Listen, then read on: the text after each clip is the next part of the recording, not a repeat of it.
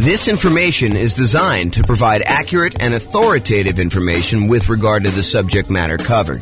It is offered with the understanding that the presenters are not engaged in rendering legal, accounting, or other professional services. If legal advice or other expert advice is required, the services of a competent professional should be sought. Welcome to the Oxnard Real Estate Investing and Real Estate Financial Planning Podcast. Learn all about investing in real estate in Oxnard, California, with a combination of real estate financial planning and modeling with numbers specific to Oxnard, plus syndicated, more generalized recordings of live and pre-recorded real estate investing classes, not all of them specific to Oxnard. Be sure to stay tuned after the podcast for a message from our sponsors. Well, good morning and welcome, everyone. I am your host, James Orr, and today we're doing another deal analysis class. So in the previous class, I believe we did a 20% down rental property, non-owner occupant purchase, where we analyzed the deal and I walked you through basically how to enter all the inputs on the world's greatest real estate deal analysis spreadsheet. And then I walked you through how to determine whether or not this is a good enough deal for you by walking through some of the numbers, showed you some stuff about the overrides. But today we're going to do something slightly different. Today we're going to do a 5% down Nomad property where you're buying the property, you're moving into the property, you're living there for at least a year, and then you're converting it to a rental. And so there's a couple of different things that happen when we're talking about analyzing a Nomad property that are different than when we analyze just a traditional 20% down sort of purchase. The first thing you might realize is, hey, look, we're not renting the property in the first year. So how do we deal with that in the spreadsheet? Well, the way that we deal with it is we pretend that the deal analysis we're doing is for the first year, and we make a decision based on that. And we look at it as if we could rent it in the first year, even though because we're moving into the property, because by getting the owner-occupant, the lower owner-occupant interest rate, and the lower down payment owner-occupant loan, we cannot not move into the property. We cannot rent it out completely to tenants. Could we house hack and get roommates? Sure. And if you were buying like a duplex or a triplex or a fourplex, could you go and analyze this deal as if you were living in one of the units and then you were renting out the other ones? Sure. But even when we do those, a lot of times we're analyzing the deal at full capacity. When we finally move out of the duplex, triplex, or fourplex, we're going to analyze this if we have the thing completely rented to determine what the investment will look like once we move out. So, with that being said, how else is analyzing a 5% down Nomad deal different? Well, one of the things that I'd like to talk about is we analyze the deal not by putting the 5% down and the PMI and all that other stuff that we've got going on when we're buying a property. What we tend to do is we tend to analyze the deal as if we put 20% or 25% down and see if this would have been a good investment property that we would have bought otherwise.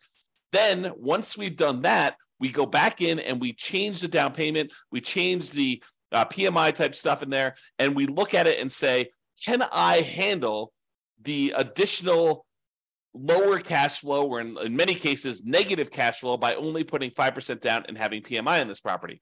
And so that's what we're going to do to start with. We're going to analyze this property as if we put 20% down, and then we're going to come back and we're going to look at it when we put 5% down and see how things change. Okay? So this is a 5% down Nomad property, and I'm in the world's greatest real estate deal analysis spreadsheet. The property is going to be a $400,000 property, and we're going to buy it for what it's worth. We're not paying a premium. We're not paying above asking price. We're not getting it at a discount.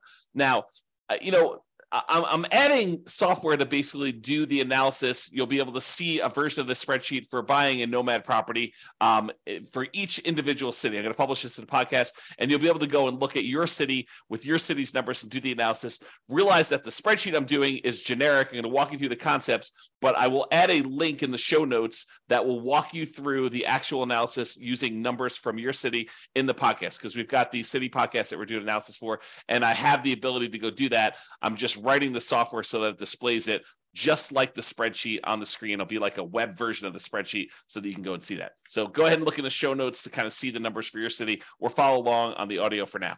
Okay, so ARV, buying it for 400 and it is worth 400. we cannot get the seller in this case to give us any seller concession. So we're unable to get the seller to contribute any money toward our closing costs. So we have zero in there. Now, remember before I told you, even though we plan on buying this as a 5% down Nomad owner-occupant property where we're going to move into the property, live there for a year, and then convert it to a rental sometime after a year. For now, I'm going to assume that we're putting 20% down, and I'm going to run the numbers as if it's 20% down so that we can see what the property would look like had we bought this as an investment property. And really, that's just to kind of, check us to make sure that would this be a property that we would even consider buying as a rental, or how bad is it? And then when we switch over to 5% down, we could see just how much worse it is when we only put 5% down, okay? Because what tends to happen is the numbers tend to get a little bit worse when we put less down in terms of like cash flow and stuff like that, okay? So 20% down there. I'm also going to assume for a moment that we're only going to pay the 1% approximate in closing costs in order to close this. So since it's a $400,000 property, we're saying it's about $4,000 in closing costs. However, once I go and I switch this over to 5% down, or maybe even before I do that, I will show you what buying down the interest rate looks like so that you can see the impact of that. And I think that for a lot of folks, if they have the extra money, that is a viable solution to improve cash flow. Remember, we talked about the 88 strategies we have to improve cash flow. One of those strategies was to actually buy down the interest rate. And so I'll show you how those numbers impact things and how it impacts the total cumulative negative cash flow we might have, the total amount we have invested, and then our returns. Okay, so for now, we're going to use 1% closing costs. We're not going to buy down the rate. When you buy a property, almost every property you buy is going to have something that needs to be fixed before it is ready to rent. In this particular case, I said that the property is in really good shape. A couple really small things came up on the inspection report, and we are estimating that those are going to cost about $3,000 total for us to go and do. So we're going to put $3,000 total in rent-ready costs in the field here. Now, the spreadsheet will automatically calculate how much cumulative negative cash flow you have when you buy this property. And this field isn't really correct until we get down and we update the rents and the other numbers like the interest rate and stuff like that. But it will tell you how much cumulative negative cash flow you have. So how much negative cash flow you have in the first year, plus how much negative cash flow you have in the second year, plus how much you have in the third year, until you have no negative cash flow.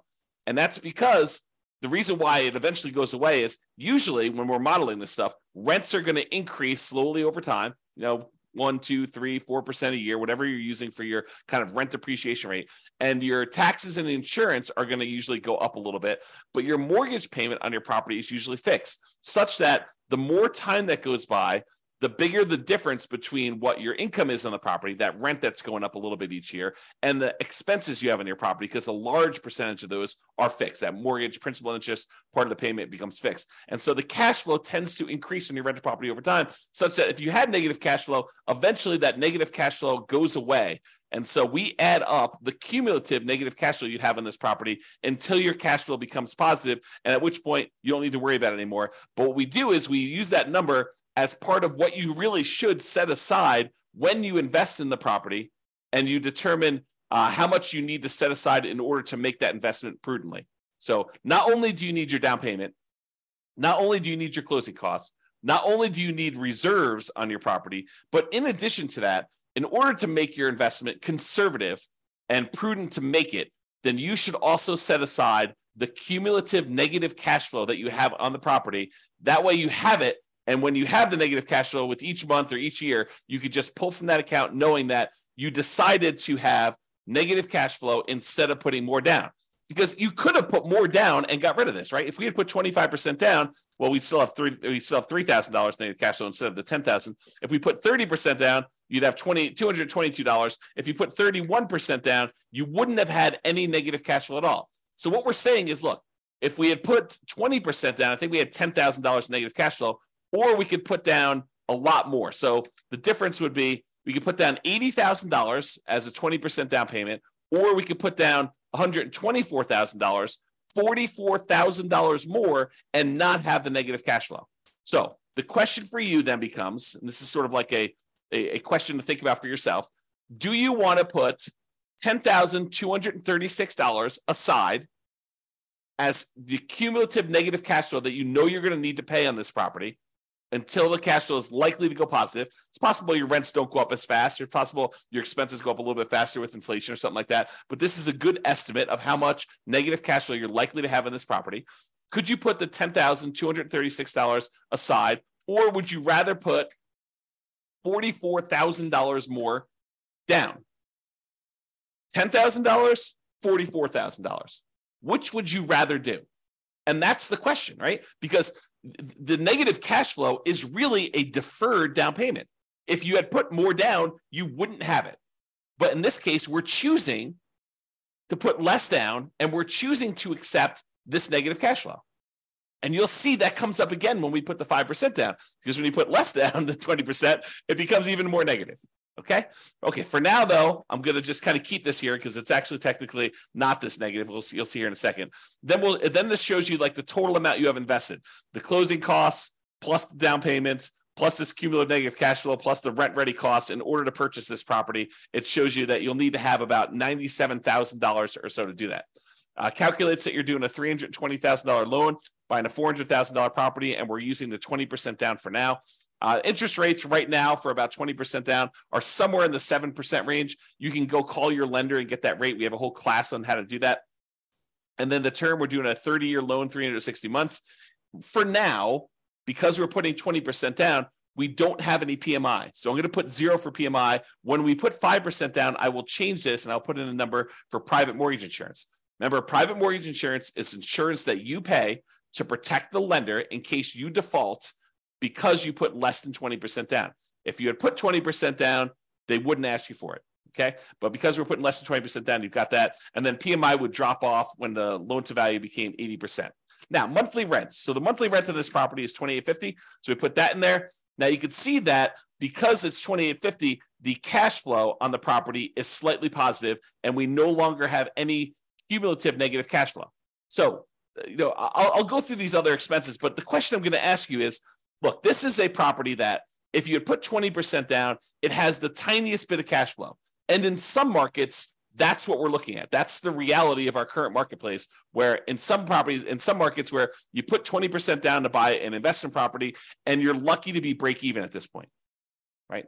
That's what happens when prices go up a lot, interest rates go up a lot, and rents go up, but not quite as much as the property prices and the rents and the rents have gone up. So in some markets, that's what you're seeing. Other markets, you're like, James, this is crazy. Putting 20% down, not making any cash flow. You're talking, you're crazy talk there. I'm always making cash flow, even in my market, even in our current conditions. Yeah, some markets you totally can do that. In other markets, you're going to be way negative, even with this, right? Even putting 20% down. Okay, so each market's a little bit different. Go check the show notes. I'll link directly to your deal analysis. You'll be able to go look at that. All right, if we had any other income, we'd put that here. The vacancy rate, we're starting 60 to 90 days before the current tenant moves out of the property. And so our vacancy rate is going to be about 3%. So we're going to test the market. We're going to start a little bit high on rent, and we're going to bring rent down very aggressively until we're able to fill the property before the lease on the previous tenant expires. We're going to have everything lined up, ready to go. So the vacancy rate is really those unusual situations where you have an eviction or something like that going on. Property taxes, in this case, it's 0.56%. So we've got that calculated there. Property insurance, about $1,400 a year. And I have a property about this value, so those are about right. $350 for HOA per year. And then the tenant's paying all the utilities, so you're not paying any of those. And there's no other expenses. You're not paying for snow removal or mowing the lawn or anything like that. This is just a straight up single family home where the tenant is paying for all the expenses to do that. I've said 10% of the gross rent set aside for maintenance on the property. I'm assuming that you're including the CapEx in the maintenance. And so we set aside $0 extra for CapEx. This is probably not reality. You probably should be setting aside additional money for CapEx in your property. And so you probably should use the CapEx spreadsheet that we have to estimate what your capital expenses are going to be based on the property and when you bought it and how old everything else is. That's what that advanced CapEx spreadsheet does for you. And I've assumed that you're self-managing the property. If you had a property manager here, it'd be negative, significantly negative. And in this case, I'm assuming that you're managing it yourself. Then we estimate the percentage of the purchase price that is the land value, so that we can then calculate what percentage, what value of the property is your building value. That way we could use the property type, which is residential in this case, to determine what your cash flow from depreciation is, your tax benefits from owning this property, your depreciation benefits, so we can calculate a cash flow from that using your effective income tax rate. Okay. And so we have all that in there. Now that we've got all the numbers in there for a 20% down payment, we're looking at this and we're saying, look, if I were going to go buy an investment property, if I had 20% down and I wanted to go do this, would I buy this one as a rental? Now, there's all these trade-offs you're making when you're doing Nomad, right? Sometimes we could find an amazing deal, but it's not one that we would be willing to move into and live there for a year or more. So you could go find a property in like a rougher neighborhood or a better cash flowing neighborhood, a neighborhood that is not one that you would be willing to move in with you and your family for a year or more, and you could get improved numbers. But because we're doing Nomad, and maybe this isn't as nice of a property as you would like to ideally live in with your family, but it's sort of a compromise between the really nice properties that you would love to live in with your family versus the probably rougher neighborhood, rougher property that you would buy as an investment property. And because we're trying to merge these strategies of you're living in a property for a year and then you're converting it to a rental, we're sort of meeting in the middle. We don't want to go buy a property that would not make a good rental just because it's a Nomad property, nor do we want to go buy a property that's so rough that we're afraid to live in the property. You don't want to do that. You probably don't want to rent that to someone either. But the idea is you want to kind of like hybrid these. And so a lot of times we're looking at this property and we're making compromises. So we're just looking at this and we're saying, look, would I go buy this property? Well, it's got $21 a month in cash flow. It's about break even. We got about $206 a month in cash flow from depreciation. Those are the tax benefits of owning the property that look like cash flow. We get those in the form of either end of year tax return rebate, or we can adjust our exemptions on our actual paycheck, pay less in taxes with each paycheck that we make, and actually receive money back so that we could use that to cover some negative cash flow with money that we don't have to pay in on taxes from the paycheck from our regular job. Okay, so you can go and look at that. The total amount of true cash flow, which is really just the sum of this monthly cash flow and the cash flow from depreciation, is $227 a month. Okay, then we walk through, we can see all the returns for whether you're doing the return in dollars from each of the four areas, from appreciation, from cash flow, from debt pay down, from cash flow from depreciation, the tax benefits, in other words, and it sums all these up and tells you you're making about $18,000 a year. The total return on investment is about 20.66% if we ignore reserves.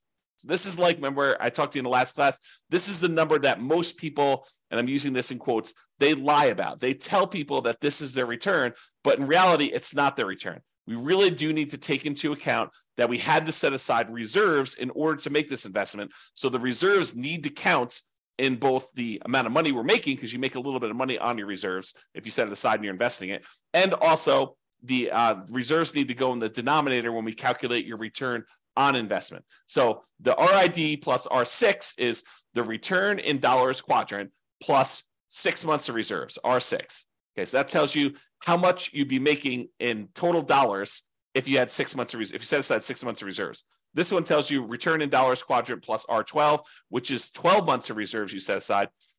And you can see with the 6 months of reserves, you're making about $18,304. So a little bit of that money is coming from the return on reserves. And then if you put aside 12 months of reserves, it's $20,608. So you could see the total amount increase a little bit more to account for the return you're earning on the reserves. Now, when we look at the dollar amounts, either the $17,974, the $18,304, the $20,608, the returns we're getting with no reserves, 6 months reserves, and 12 months reserves, and we divide by how much we had to invest in order to, buy this property, you can now see the total return on investment when you don't have reserves, when you have 6 months reserves, and when you have 12 months reserves. So when you don't have any reserves, it's 20.66.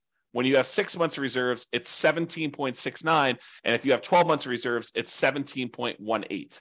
And you can get a feel for the overall returns you're seeing when you're doing this. So you're looking at this property and you're saying to yourself, okay, would I buy this if I had 20% down? And you've analyzed all the deals in your marketplace and the ones that you would also be willing to move into, which is sort of the criteria for doing Nomad. You're like, yes, this is the best deal that I can find in my marketplace right now with the current market conditions and the current interest rate. And so this is the best that you found. That's the sort of criteria that we have, and it's available. I think I might pursue this. Okay. Now that you've decided that this looks like a good enough deal, it's the best one you've seen, it's the one you're really going to pursue. Now we go and we look at, putting 5% down, and we determine, are we willing to stomach this extra negative cash flow? Are we willing to deal with this? Okay, so now we're going to go through, we're going to make some adjustments. Price is the same, purchase price is the same, still not getting any seller concessions from the seller. However, we're not putting 20% down anymore, we're putting 5% down, okay? So that changes it. Before we were at $80,000 in down payment, now we're only having to come up with $20,000 in down payment. Still have 1% in closing costs, about $4,000. Still have that $3,000 in rent-ready costs because we're trying to do the get the property ready to rent, has some repairs it needs to get done. Now our cumulative negative cash flow, before it was, I don't know, 10. Oh, actually, it was zero when we put 20% down because we increased the rent. But when we had the rent lower, it was $10,000, which really isn't relevant here. But in this case, it's $15,000 negative, right? If we had put, let's see when it goes away. We had put 16% down. Let's see, 17%, 18%, 19%.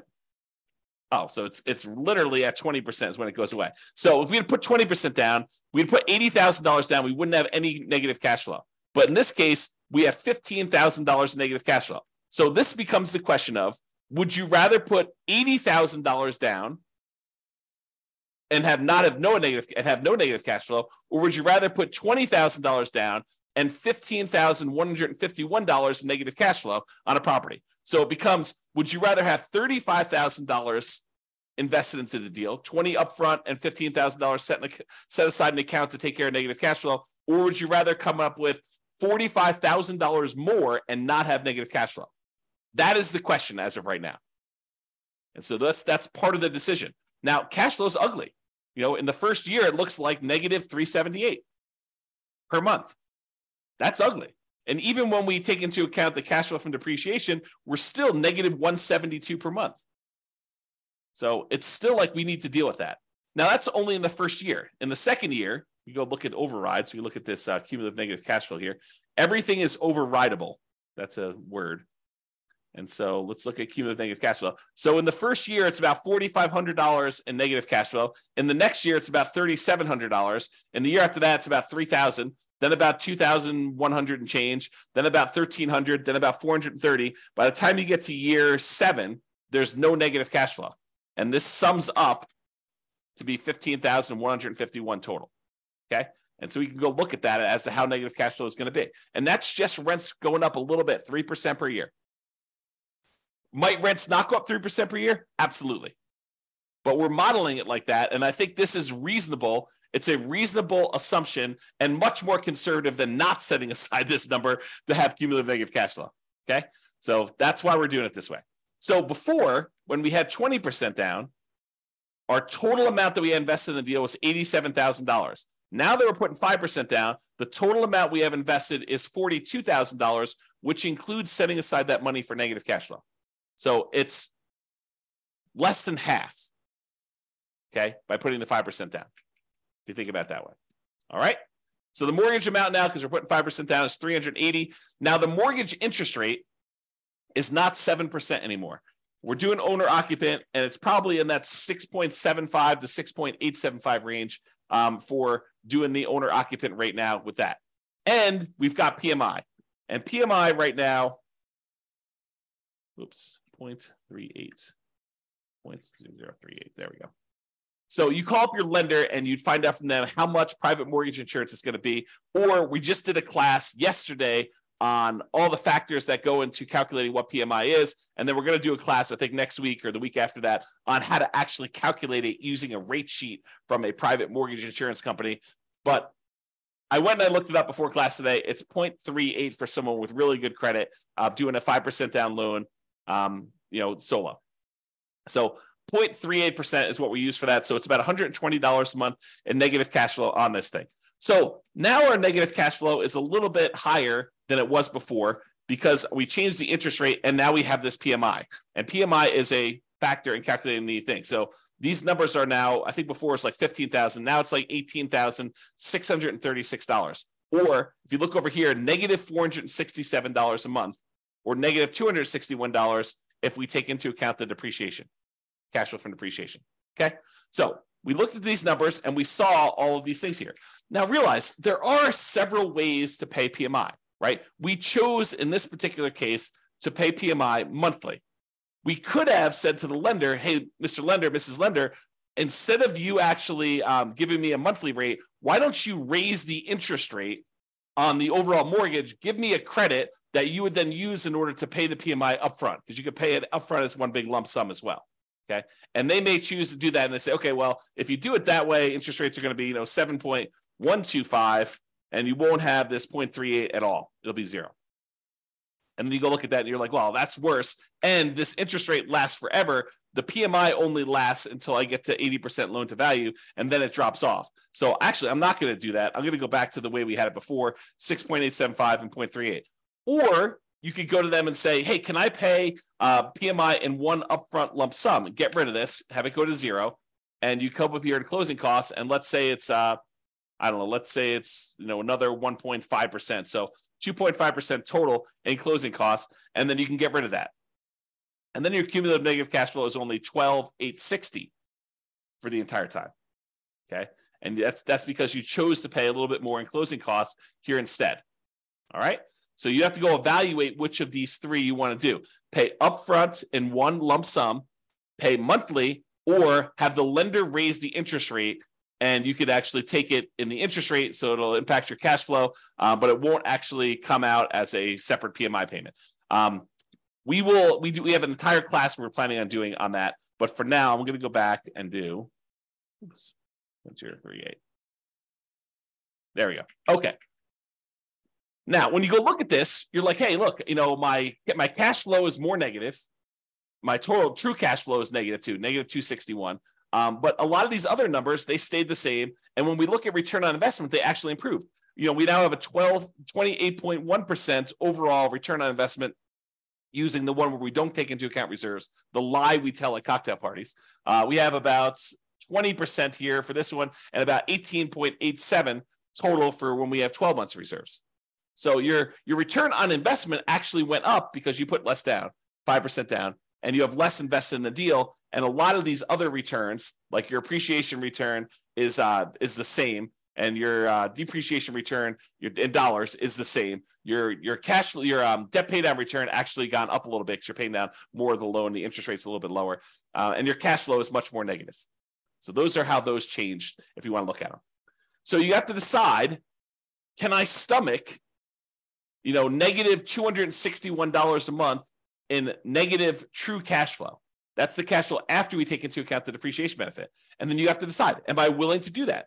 If I put 20% down, I'd be about break even. Now I'm negative 467. And I had to set aside this $18,636 in order to handle all of that negative cash flow for the entire time. You have to decide if you're willing to do that. Or one of the other things you could do is you can come in here and you can say, look, I'm going to actually buy down my interest rate. I'm going to come up with 4% more here. 3% more in closing costs. I'm going to buy down my interest rate. And I checked before the webinar here. And for 3 points, you could buy down your interest rates for a 5% down owner-occupant loan to 5.625. Still got PMI, but you're basically able to do that. Well, that changes your negative cash flow to be negative 158. So if you come up with 3% more down to buy down your mortgage interest rate, that changes the amount of cumulative negative cash flow you need to set aside to only $3,341. And your negative cash flow per month is only negative $158 a month because you put that more down. And the total amount you have invested is this $42,341. So it's similar to the amounts you had to set aside for this cumulative negative cash flow, but now you're choosing to take that money and you're choosing to invest it in buying down the interest rate. And that significantly improves your overall returns. The dollar amounts of returns get a little bit better, but look at the number for your return on investment. It went from that, I think we were at, I should just go do this. It's 1%, 6.875, I think is where we were at for that. Yeah, so it's like 28%. And now when we go and we do this, it's 41.52% return on investment. It's 29.95 if you look at your return, including 6 months of reserves, and 26.33 if you look at your return, including 12 months of reserves. So the return on investment that you're getting is amazing. If you're willing to put 5% down, move into the property, put up 1% for closing costs, and buy down the rate 3%, and you have $3,000 in rent-ready costs, the total amount you'd have to invest in order to do this deal is about $42,341, and that includes setting aside some money for that cumulative negative cash flow, plus you'll need reserves in addition to this. But you have $400,000 property, so you're putting down, about a little less than 11% of the total amount total, including rent-ready costs and your negative cash flow and your closing costs and everything else. Is that bad? It's up to you to decide that. You need to determine whether that's worthwhile for you or not. Okay? And so you need to go look at these and determine, hey, look, is it worth me coming up with this $42,000 in order to do these types of numbers on that dollar amount? I'm getting a 41% return on that money in the first year. Okay? And then you can go evaluate how it looks over time and all your other stuff like your equity and your cost to access your equity and return on true net equity. And you can look at your cap rate on this property or your cash on cash return. Basically the first 3 years you have negative cash on cash return. Then in year 4, it bumps up and you're now at 4.58%. And you can kind of look at all those different things and evaluate whether or not it makes sense for you to do it. And in fact, what's interesting about this one, because you have negative $158 a month in cash flow, but you have $206 a month in this cash flow from depreciation, technically, when you combine the cash flow you're getting from the tax benefits and the cash flow you're getting, the negative cash flow you're getting by buying the property, those two combined are positive.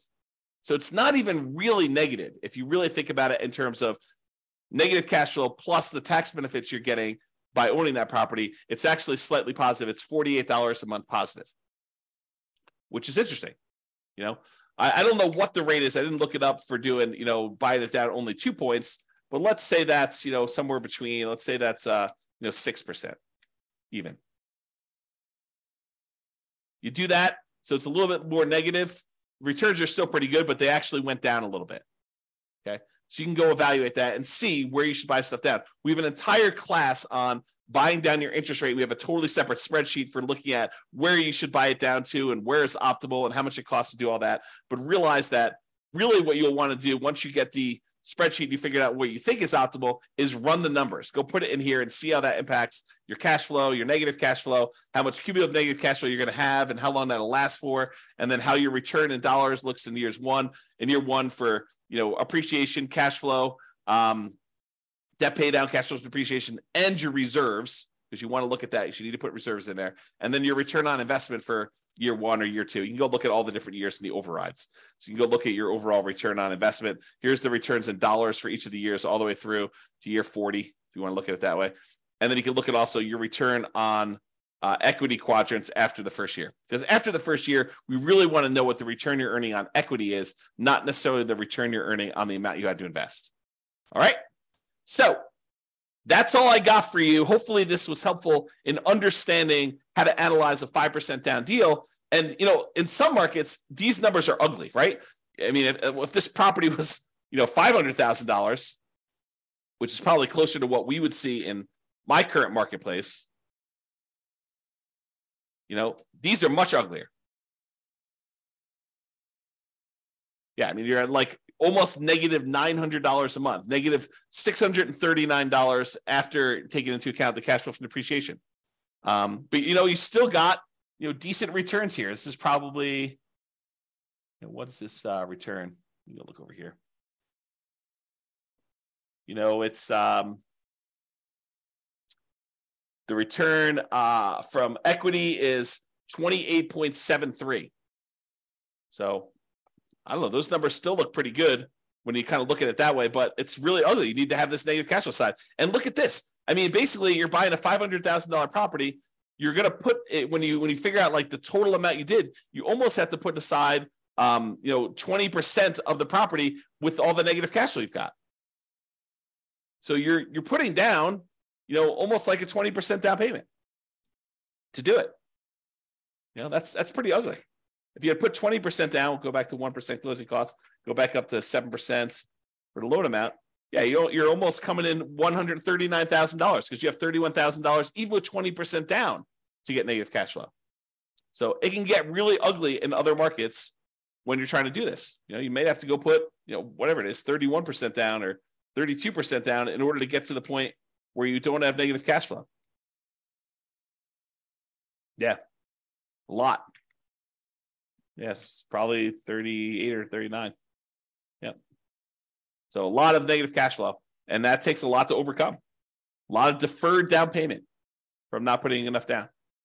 All right, so that's all I got for you. Hopefully you enjoyed this deal analysis and seeing how it changes when you're analyzing just a regular 20% down deal to now when we're doing 5% down deals. We will continue in this series of analyzing different types of deals.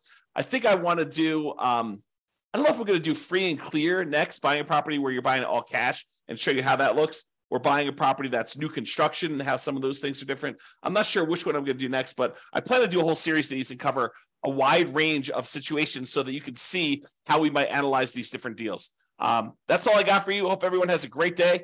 Bye-bye for now. With home prices up, mortgage interest rates up, and rents up, but not quite enough to counteract the higher prices and interest rates, cash flow on rental properties in Oxnard is harder than ever. Book a call with the Real Estate Financial Planner to apply our proprietary 88 strategies to improve cash flow on your rentals. See the show notes for a link to schedule your call and improve your cash flow today. If you're a real estate agent, lender, or professional in Oxnard that wants to help our real estate investor listeners, consider reaching out to learn about collaboration opportunities with this podcast. We'd love to add more value to our listeners by having you assist our investors buy, sell, and finance their real estate investments. See the show notes to schedule a call to discuss collaboration opportunities.